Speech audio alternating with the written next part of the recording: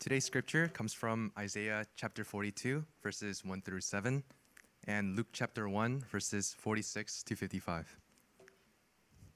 Isaiah chapter 42. Behold, my servant whom I uphold, my chosen in whom my soul delights. I have put my spirit upon him. He will bring forth justice to the nations. He will not cry aloud or lift up his voice, or make it heard in the street. A bruised reed he will not break, and a faintly burning wick he will not quench. He will faithfully bring forth justice.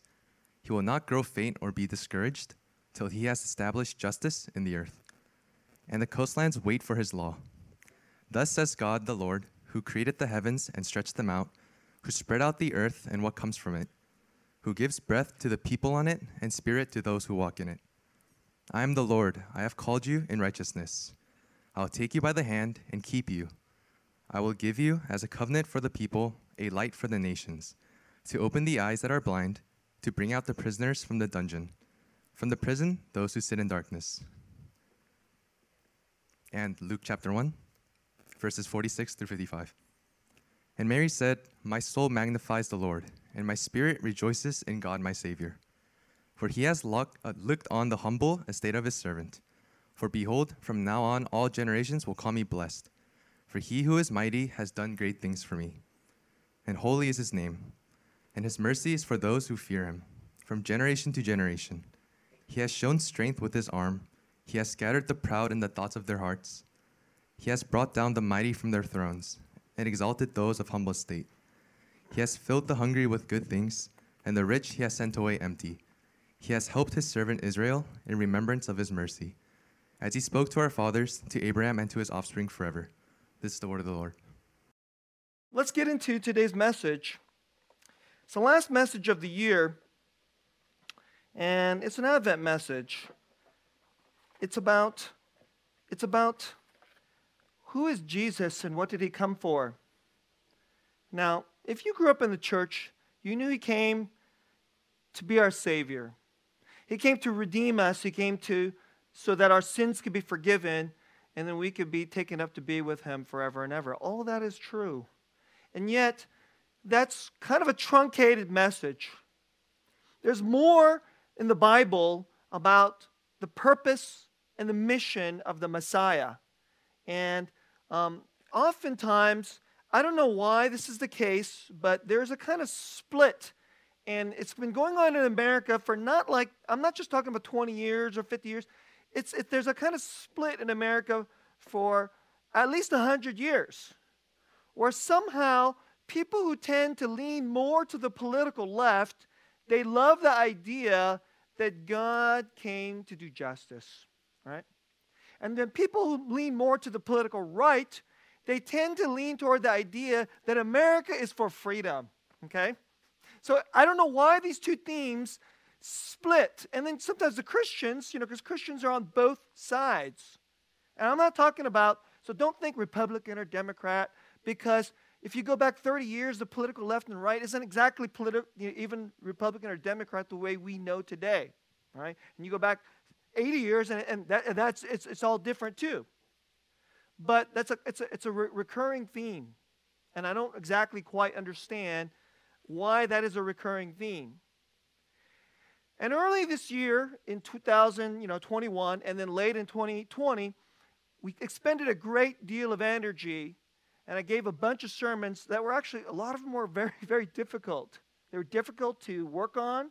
They were very difficult to deliver. Some of you may have found them even difficult to hear, because justice is not an easy theme in the Bible. Because if you look around the world, everywhere you go in the world, the history of mankind is basically a history of injustice. It's basically the way it is.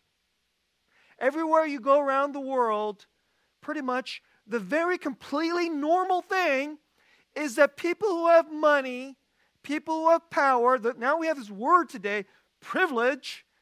I don't know why all of a sudden that word privilege became a bad word, but it kind of is that people who have privilege, people who have advantages in society, what they tend to do is the whole society is geared so that, that people can be invited into these advantages. And in the best, most just society, those who are at the weakest and at the bottom and of the most hurting, those people always have a pathway out of poverty, out of hurts, out of the world being wrecked, so that those who are weak can receive the greatest benefits. And people who are secular don't understand that the greatest benefit is ultimately to be loved by God. That's really the greatest benefit of all, right?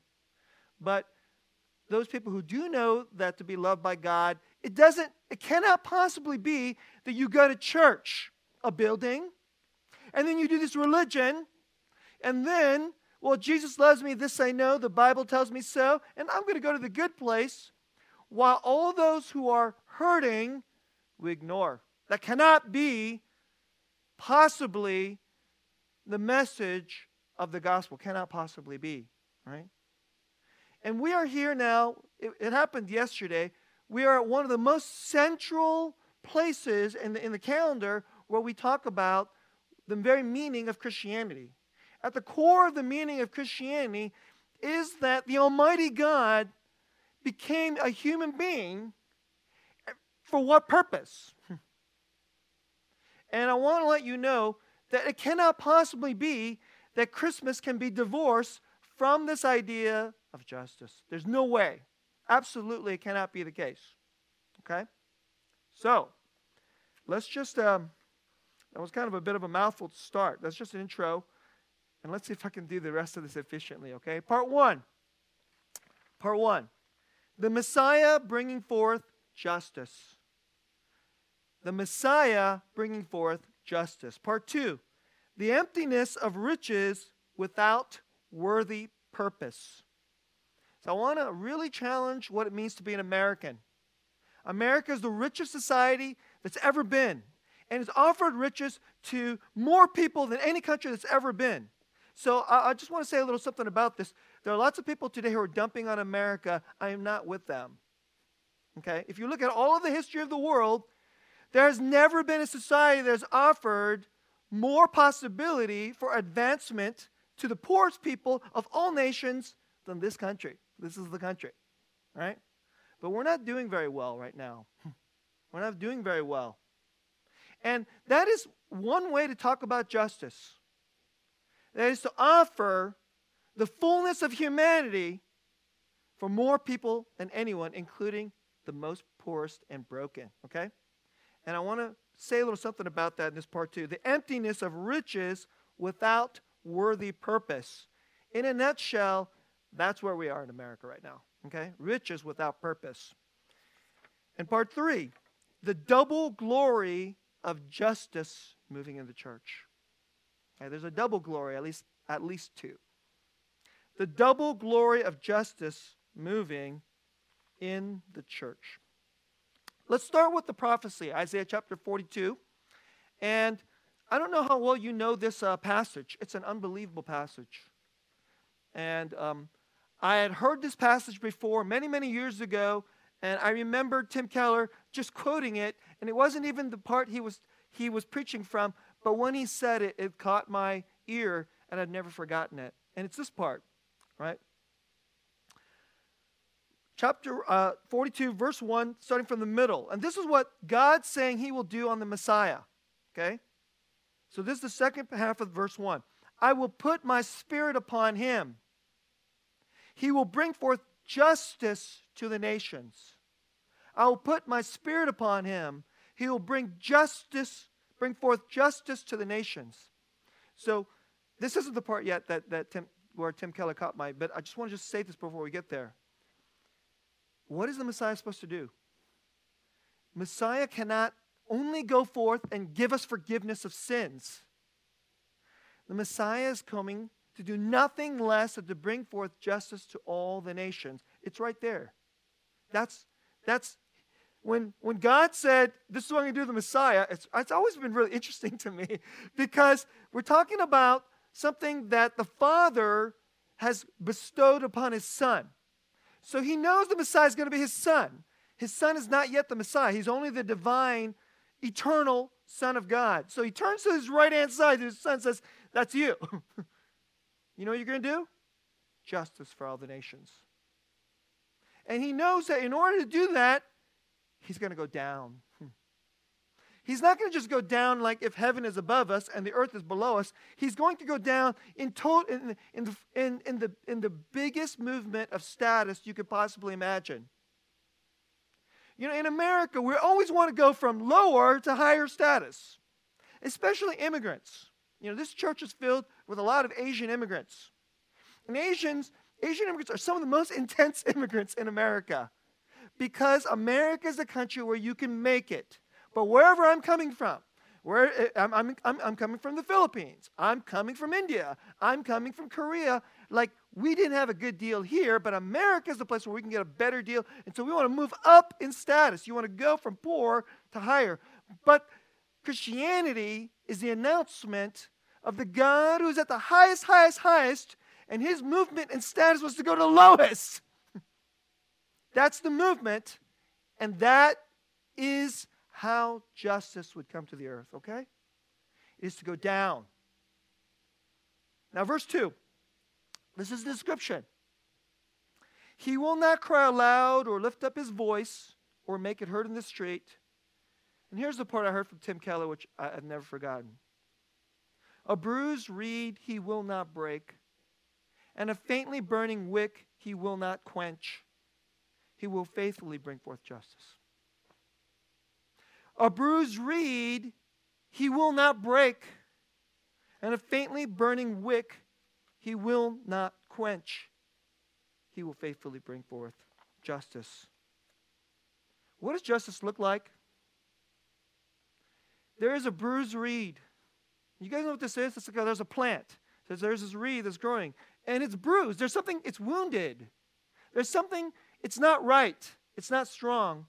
And I'm not much of a gardener, but I know well enough that when you look at your plant and you see that reed, you see this branch growing up and it looks like this. It's like wilted like this. You know what I'm thinking? I'm like, that sucker's going to die. Some of you men, hopefully you do this for your girlfriend or for your wives, you bring flowers, right? And I always think about this. I'm like, these flowers cost X amount of money. You should last longer. Last longer. So my wife will be happier. And then, her happiness will last longer. Okay? And then I watch the flowers, and one of them does this. And you're like, oh, dang. That's a bruised reed. It's the bruised, wounded plant. But I don't think God is most interested in plants. Who's he talking about? He's talking about people. He's talking about the wounded people, the dying people, the poorest people, the weakest people, right? And a faintly burning wick. A faintly burning wick he will not quench. And so you guys, nowadays you have these candles you give to people. And so it's very interesting to me that a candle is actually like a cool gift. But in our house, I'll tell you when we use it. After Grace cooks mackerel, the whole house just like stinks. All right? And then we pull out this cool candle and we light it, and then it starts pushing away the stinky part, right? And then, but if the candle gets low, and then the wick inside gets faint, you know that candle is about to go. And again, do you think God is interested in candles? He's interested in people. And there are people. Your eyes must see people who are like, they are faintly burning wicks, and they are bruised reeds. And so let me read the verse again. A bruised reed he will not break, and a faintly burning wick he will not quench. He will faithfully bring forth justice. That's justice. That's real justice. That's biblical justice. That's Christmas. Okay? I don't want to say this too much, but I just want to say, this period that we're living in right now, where there's a lot of people screaming about justice, and it's always about politics. I cannot tell you how much I hate it. I cannot tell you how much I hate it.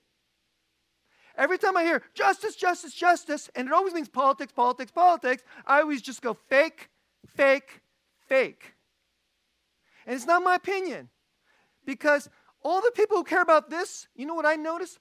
Most of them do not care about the bruised reed persons or the faintly burning wick people in our midst. What they care about is power. If we get power, then top down, we will go top down. If you get all the right people in power, they'll have power and they can fix everything top down using power. Let me tell you something. This has been tried. This has been tried in history. And it doesn't work. I'll give you a particularly just spectacular version of it. Okay. In the 20th century, if all of the most righteous people, all the people who really care about the true, final justice of the whole world, if you put them in power and you give them all the money, you give them all the money. You get all the money and they have all the authority, they will fix the nation. And nobody will be poor and nobody will be hurting, and we'll have something I don't think they actually use the word justice, but then history will finally close down. And you know what this movement was called? It's called communism. That's what it was. So today, it doesn't matter who I don't really care which political party thinks we're just going to get the smartest people in power and give them all the money and the authority, and then they're going to heal our land. It kind of makes sense. It kind of makes sense because when you have an organization and you have an important purpose, let's just get the dumbest people up there, right? Let's empower the laziest people, the most... No. We want our best people. It makes sense. But what history has shown is human beings can't do this. We just can't do this. Our best, our brightest, are the people who are, quote unquote, the most righteous. I'll even put it this way. Christians have tried this inside of our Christianity, inside of the Christianity. So I'll give you yet another example of spectacular failure, right? So, you guys ever heard of a book called The Heart of Darkness? Anybody know this book? Joseph Conrad wrote this book. Joseph Conrad is an English intellectual. And you know what the English believe? The English were at one point the most powerful empire in the whole world. And they were, as far as empires go in history, pretty good. Okay, at the very least, if you're going to grade the English, they get at least a B+. Okay, even though, yes, they oppressed people, etc., fine, all right? Because that's what empires do. But the Christians in England said, we are the most powerful empire in the whole world. We're sending people around the world. What we need to do is we're going to send our Christians, our very best missionaries around the whole world, and then we will spread what they called Christian civilization. And after 100 years of trying this thing, a guy named Joseph Conrad wrote a book called Heart of Darkness. And you know what it was? It was a total indictment of Christian arrogance, of the Western civilization, ideal of England. That's what it was. Wow. I read that book in college, and that was a heck of a read. You guys probably don't want to read that book, so watch the movie Apocalypse Now. If you watch this movie Apocalypse Now, it's basically a movie version of that book. And in that version, the criticism is on America. We go to Vietnam, we're going to kill the communists and bring forth freedom into this oppressed land. And there's the guy who is the best and the brightest, who's going to be the leader of this. And what happens is something really, really dark happens to him. So, all right, let's stop talking about that. Let me say one more thing. Let's go to part 2. This is verse 6 of chapter 42. verse 6. This is a word of God, and he's again speaking to the Messiah. It's a little confusing. In the English, it's kind of confusing. So listen to this. I am Yahweh, capital L-O-R-D is Yahweh, the name of God.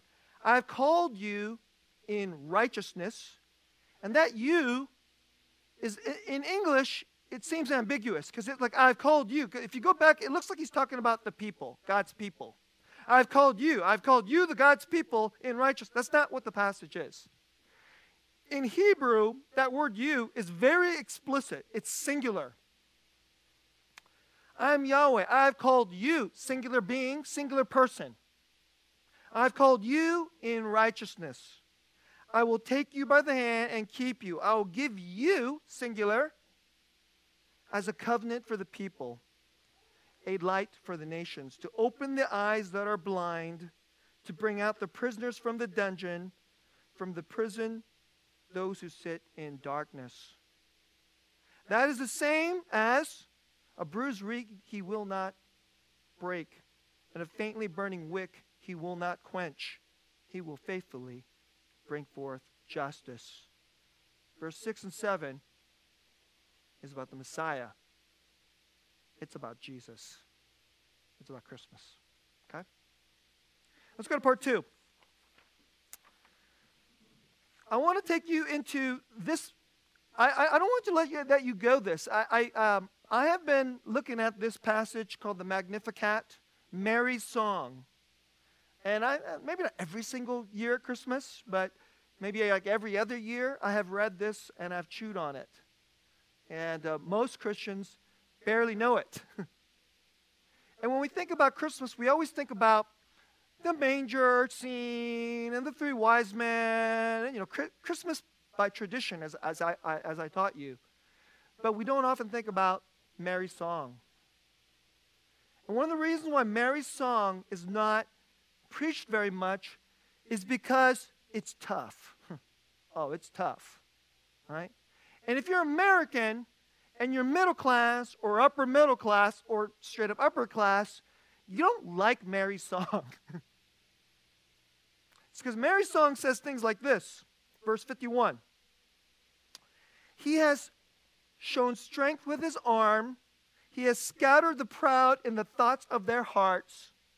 He has brought down the mighty from their thrones and exalted those of humble estate. He has filled the hungry with good things, and the rich he has sent away empty. That's what Mary said. She sings this song when she says, the way it starts is, my soul magnifies the Lord, my spirit rejoices in God. He has looked on the humble estate of his servant. Let me put it this way. He has looked on the dirt poor estate of me. He has looked at me, this nobody, totally nobody, dirt poor girl, and he chose me. He blessed me. He who is mighty has done great things for me, and holy is his name. And then she goes forth and she says this crazy tough thing. She basically says to all the riches, just imagine, she's singing this, I don't even know if it was actually a song.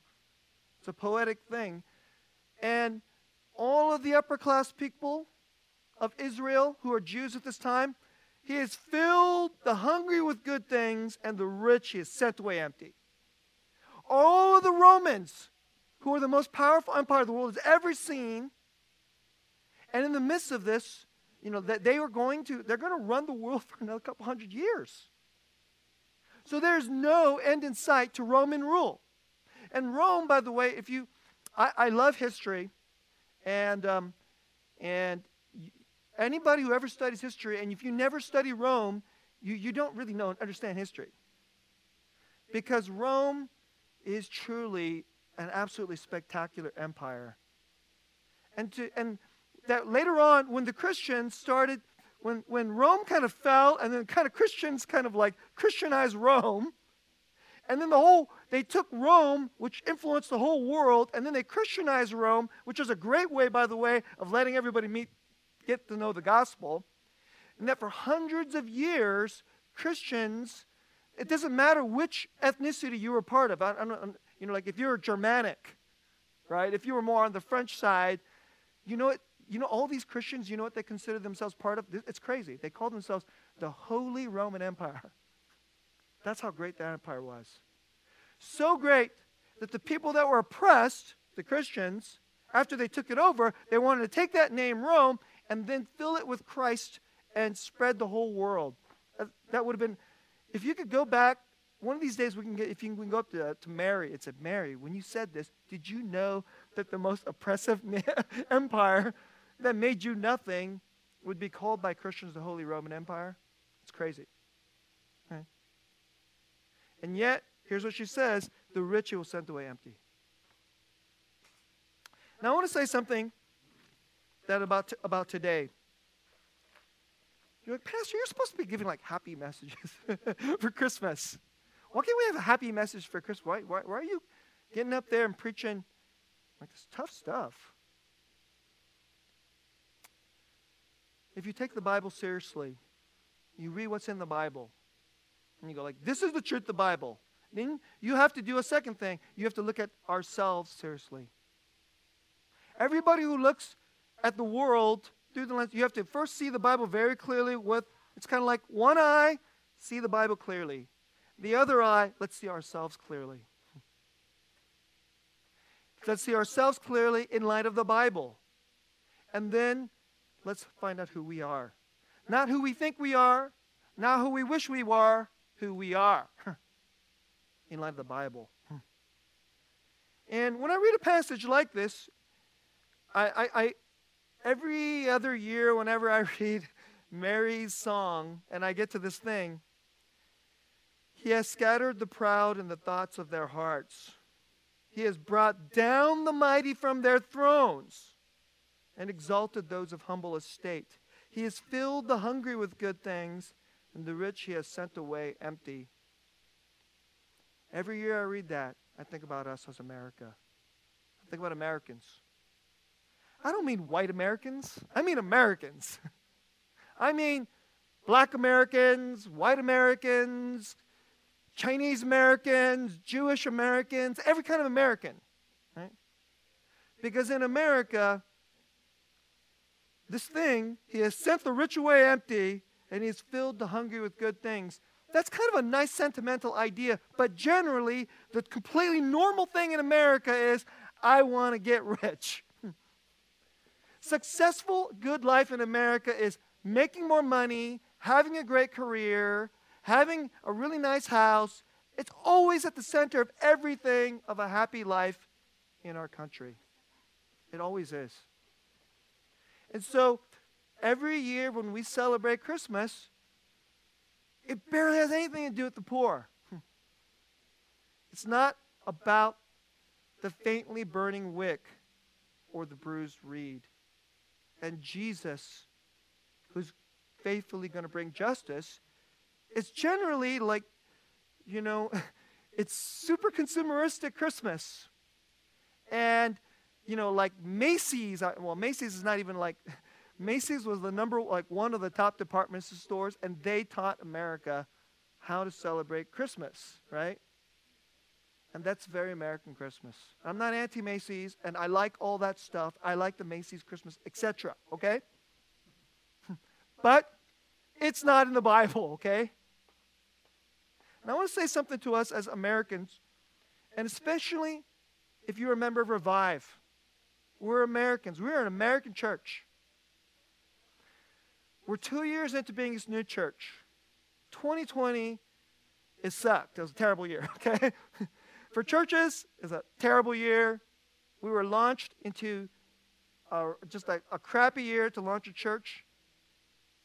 And just the fact that we not only survived, but we actually grew in love, that's actually, I would say after 2020, I was so proud of our church. I said, this is going to be a good church. We're going to be God's church. And we got through 2021, and I watched people who don't even know that we exist show up in the summer. I actually would kind of like do a little mental count of people I met visiting our church. And we had a lot of visitors, especially in the summer. And I kind of did a mental count. I don't actually know what the numbers are. I wish we could have this data, but a very large percentage of them were not Christians. A large percentage. I don't know what that number, 40%, 50%. We're not just getting, like going to the choir and like shifting around the Christians from somewhere over there, used to go to church over there, now come, that's not what we're doing. We are we are spreading the light of the glory of God to the people who don't know it. I said, we're going to be a good church. But I want to, and the reason I want to end the year on these messages about justice, America is deeply, deeply hungering for justice. And they want to hear the gospel not just as a religious message. They want to hear a word that they go, when they hear that, they're like, whoa, that's Christianity? Are you kidding? They're going to go, I wanted to surprise them. I wanted to even shock them. I wanted to disturb them. Because justice looks like this. And here's one of the things I just really want to say here. If you believe in Jesus, but you're an American Christian, you need to hear this. And if you don't believe in Jesus and you're an American, you need to hear this. Okay? Everybody wants to be proud of who you are, and generally the way we're going to be proud of who we are is we're going to have success in the world. We're proud of ourselves if we wear good brand name clothes. We're proud of ourselves if we live in good neighborhoods, if we have good brand name degrees. We feel proud and good about our life because now we're having the good American life. But the Bible says, Mary says, that the Messiah is going to scatter the proud in the thoughts of their hearts. And I want us to wrestle with the Central American pride, which is, I'm not poor, I made it, I'm successful. That's the Central American pride. And if you're not there yet, we all want that pride. Because I'm poor, I did not make it. Oh, I'm low in America. I feel bad about myself. Which is basically the way all poor people all around the world feel bad. That's how they feel. Poverty is not just lack of money. It's not just lack of good stuff. It's that inside, some of the worst thing about poverty is a lack of self-respect. And so there's this profound hunger in America. The way we will solve this lack of the fact that I hate myself or don't respect myself or don't respect my neighbors or my family or my people, even my people, is let's make money. Let's get the better house. Let's have success. That's what America's all about. But the Messiah came to scatter those thoughts. There's these thoughts, these thoughts in our minds, and Christmas starts with the scattering of the thoughts in your head. The American pride thoughts, we got to get rid of them. And if you agree with the Bible, you will want those thoughts to go and scatter away. I want to just say a little something about this. If you don't believe in Jesus, this is good for you. Why? Because I want to share a little something about this. People make money. People get the degree. They get the nice car. And then they move into a nice neighborhood. And then, after what they do after that, they're like, let's get our kids to do the same thing. And so the general purpose of American life is, let me first get rich. Then let me help my kids get rich. And then I'll go on vacation, retire, and die. It sucks. It's stupid. That's the purpose of American life? That's a crappy life. Everybody thinks it's a great life. Let me tell you, from God's point of view, it's a crappy life. And then there's all these young people. When I look around our country, there's all these young people. They can feel it. They don't go to church. They don't believe in God. They don't even know if there is a God. They certainly don't go, the Bible, that's quaint.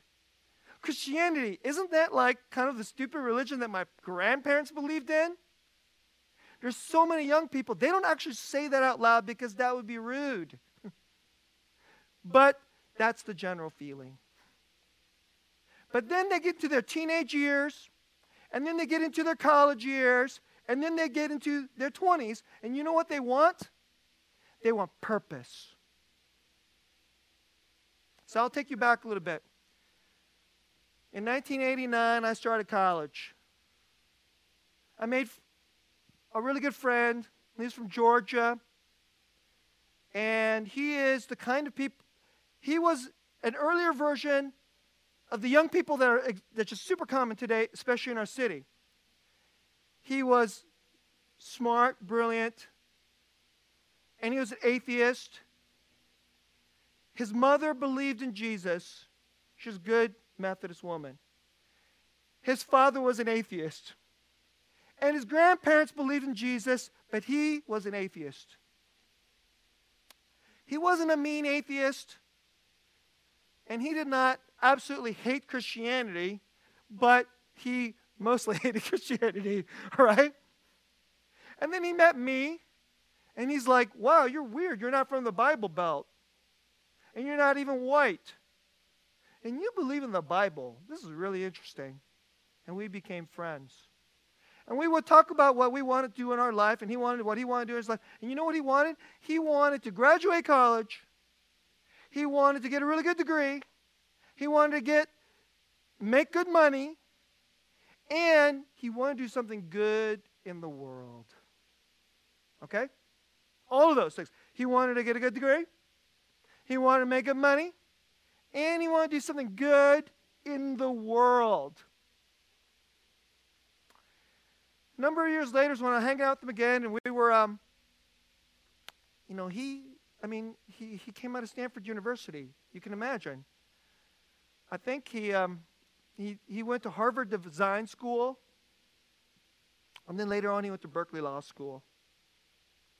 And he went to design school because he wanted to make beautiful things into the world.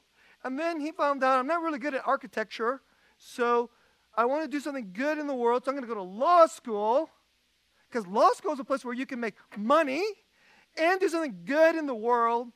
And I remember, as he was coming out of law school, you know what he was thinking about? This is the word he used, selling out. That's what he was thinking about, selling out. So now I got the degrees from 3 of the finest universities in the world. And he was thinking about this question. Am I just going to make money and be comfortable for me? Or am I going to do something good in the world? And if I didn't do anything good in the world, but I made money for me, he had a word for it. Selling out.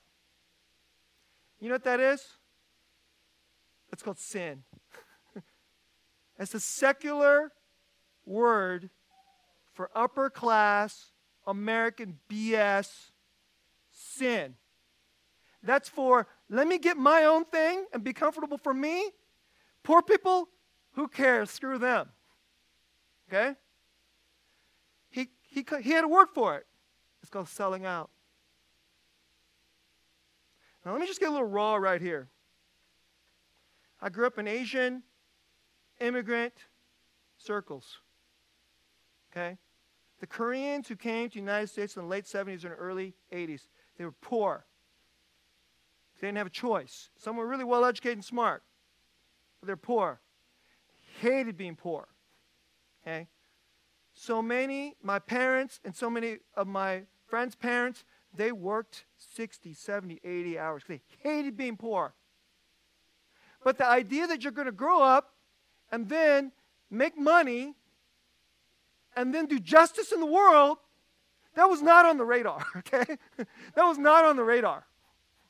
It was barely on the radar.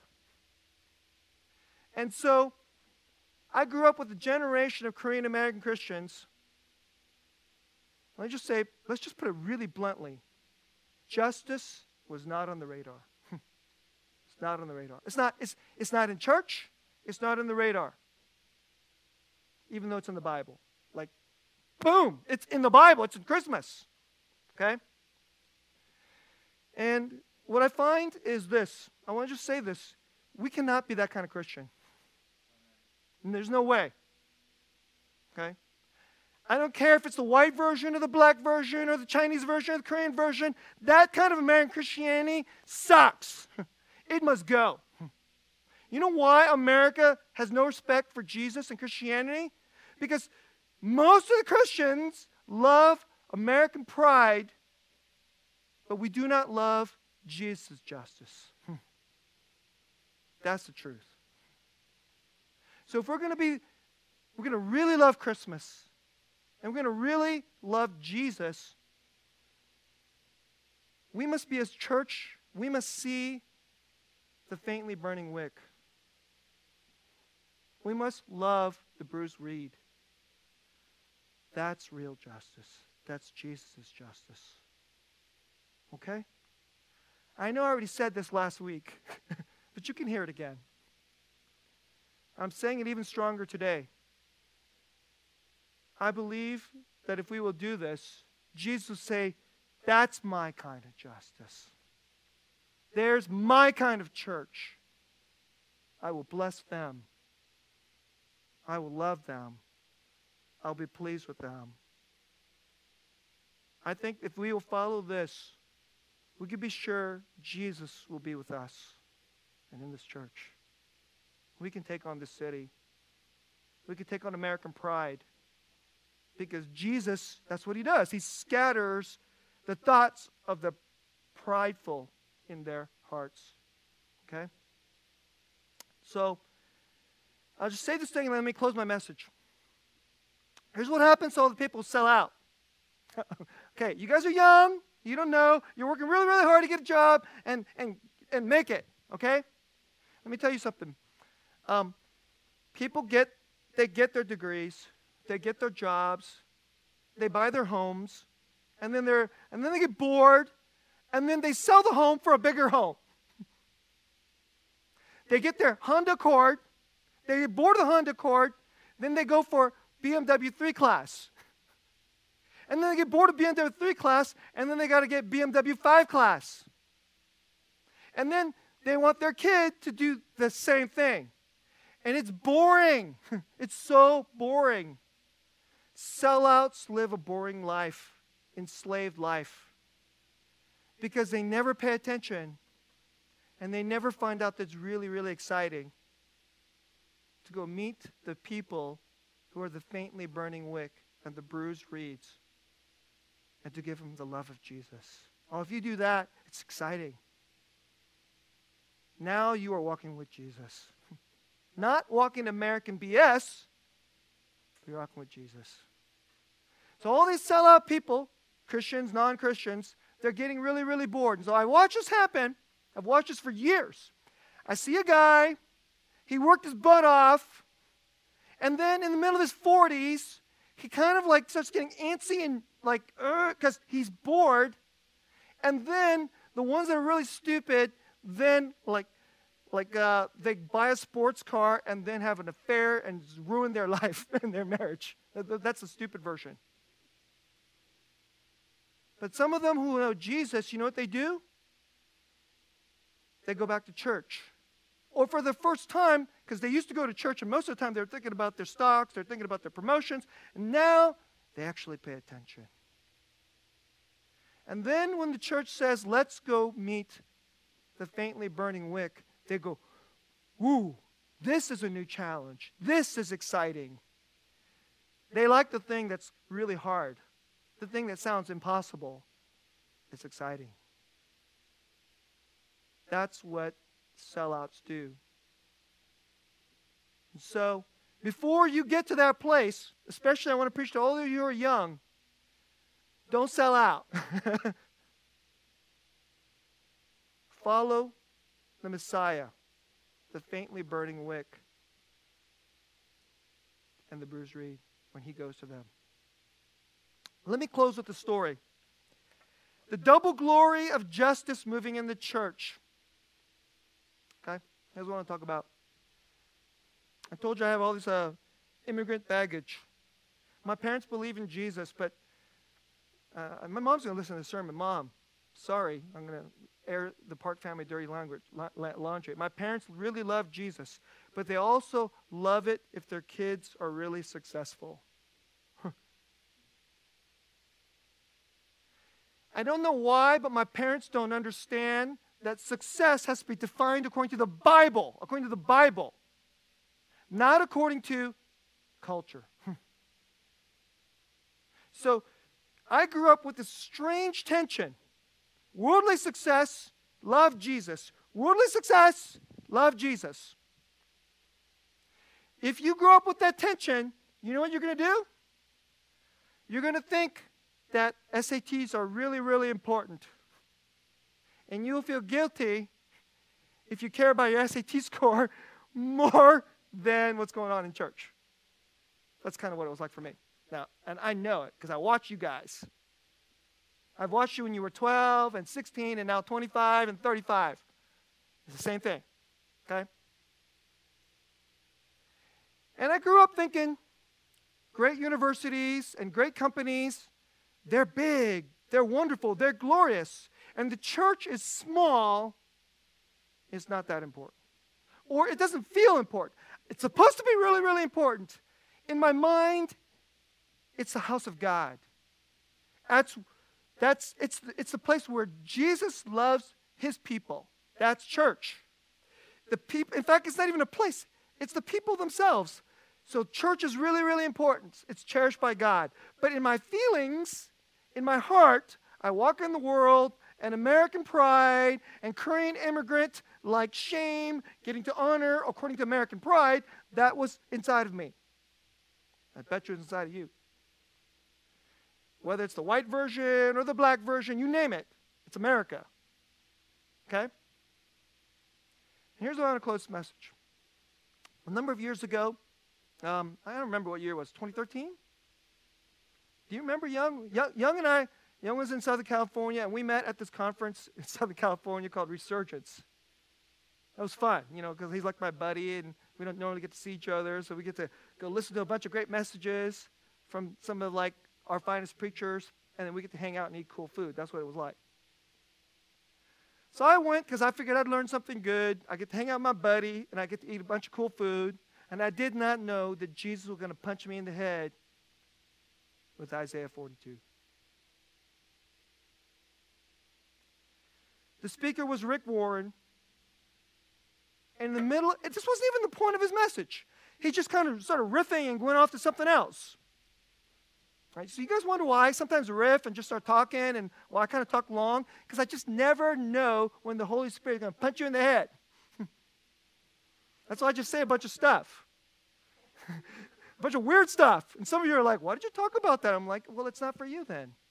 That part was boring. Who cares? It's boring to you. It wasn't boring to somebody else. So Rick Warren just starts riffing and just starts going off. And I don't know if it worked on anybody else, but man, it worked on me. He started talking about the church.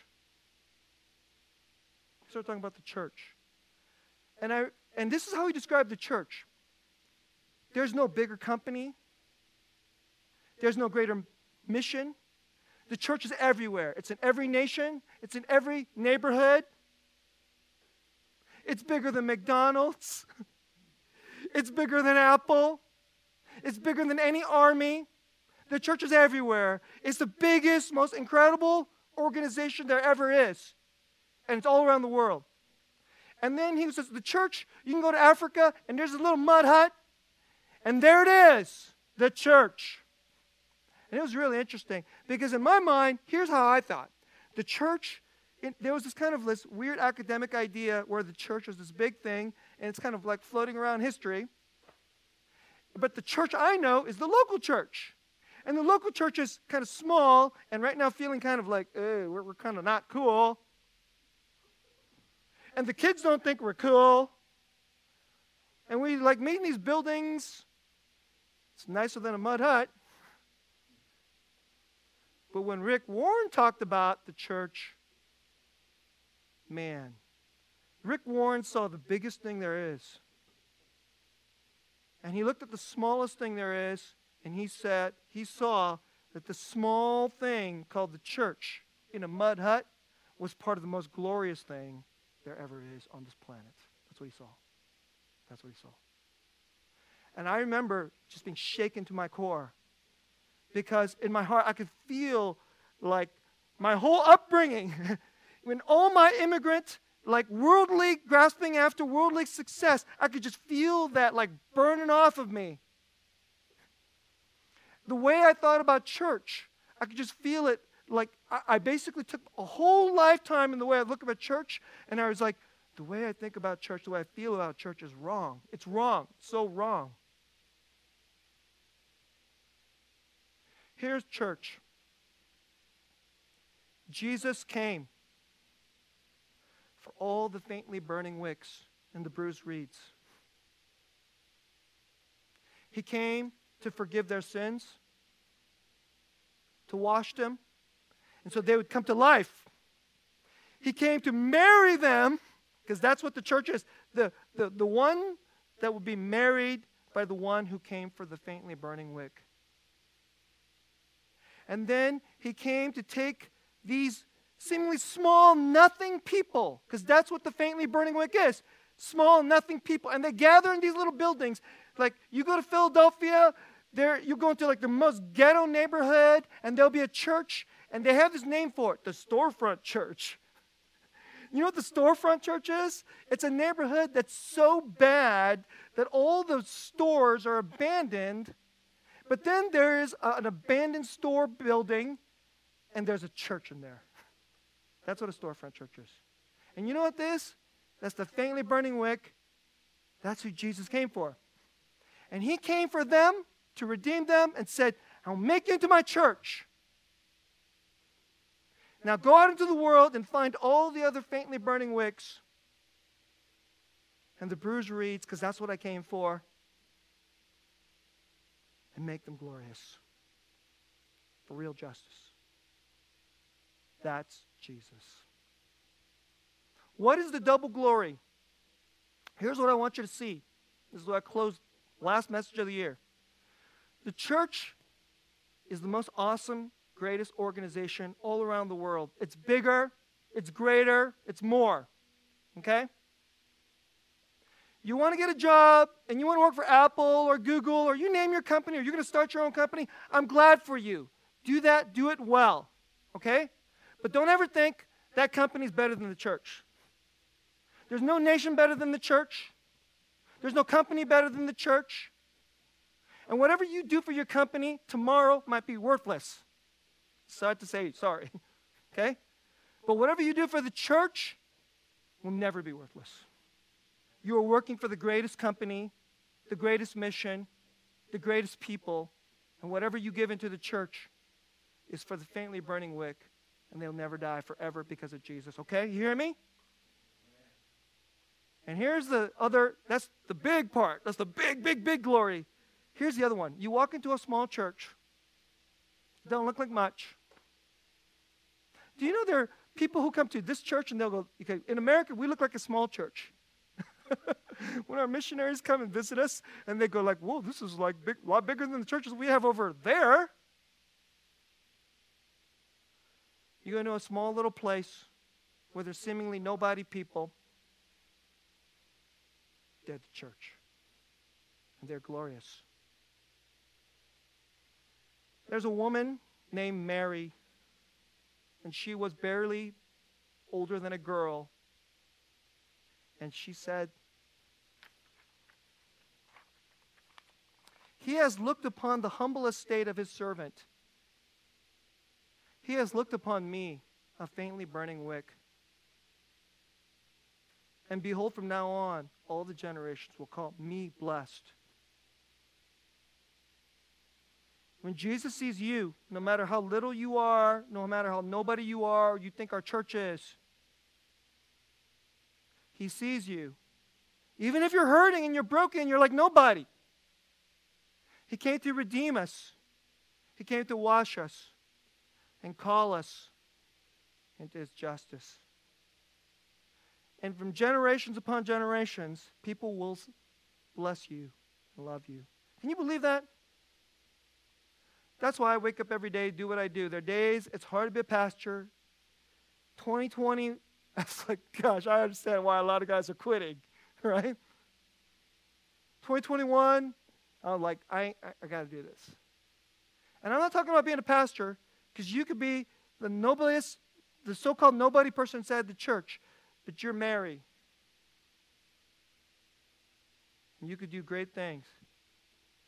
And even though you will not be famous in the earth, when we are all gathered, all together, generations will love you. If we belong to Jesus and follow after his mission of justice. Merry Christmas in 2021. Let me finally stop talking. Let's pray, all right?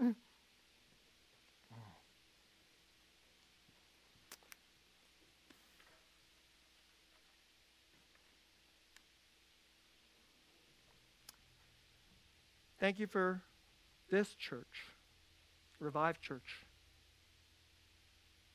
Thank you that Revive Church is part of your church. Thank you that Revive Church, whether we are small or big, we are glorious because you make us glorious. Our mission is glorious. The grace that we have from you is glorious. And when people come into our midst, some who are listening to this message today, who are a bruised reed and a faintly burning wick, they do not die. In fact, they get new life and they thrive. We have already seen some of that in our church, and there'll be more. As 2021 ends, Lord, thank you for this church, this silly pastor, this ridiculous man who talks too much, and these people, your people, who will tolerate this dumb pastor like me. And when this jackass talks, would they hear your word? Would they be captured by your glory? I pray that in 2022, when we go, we're going to the next chapter. This chapter is going to turn. And we're going to get to be Revive. We're going to get to be your church. And we will truly be a church that does justice, that proclaims liberty to the captives and sight to the blind. Because Jesus is our King. Jesus is our Savior. Jesus is our Redeemer. Jesus is our justice. That's what we will believe. And just as you did not ever give up, and you still do not give up in the midst of a wicked and prideful world that regularly tramples justice and brings forth injustice, Lord, no politics, no parties, but your church. We pray that your church would be the church. And we pray that everywhere we go, Lord, 2021 Revive would be your church, filled with true justice. And whenever we meet our brothers and sisters who are truly of Isaiah chapter 42 and of Mary's song, we would know they, although those are our brothers, those are our sisters. And Jesus is with them. Let's go. Let's go. And never get faint or never get tired or give up. Because you are the one that takes the faintly burning wick and never lets it die out. Thank you, Lord Jesus, that you paid the great cost and you came down to make the utterly poor and the sellouts to repent and live for you in all your glorious justice. We thank you in Jesus' name. Amen.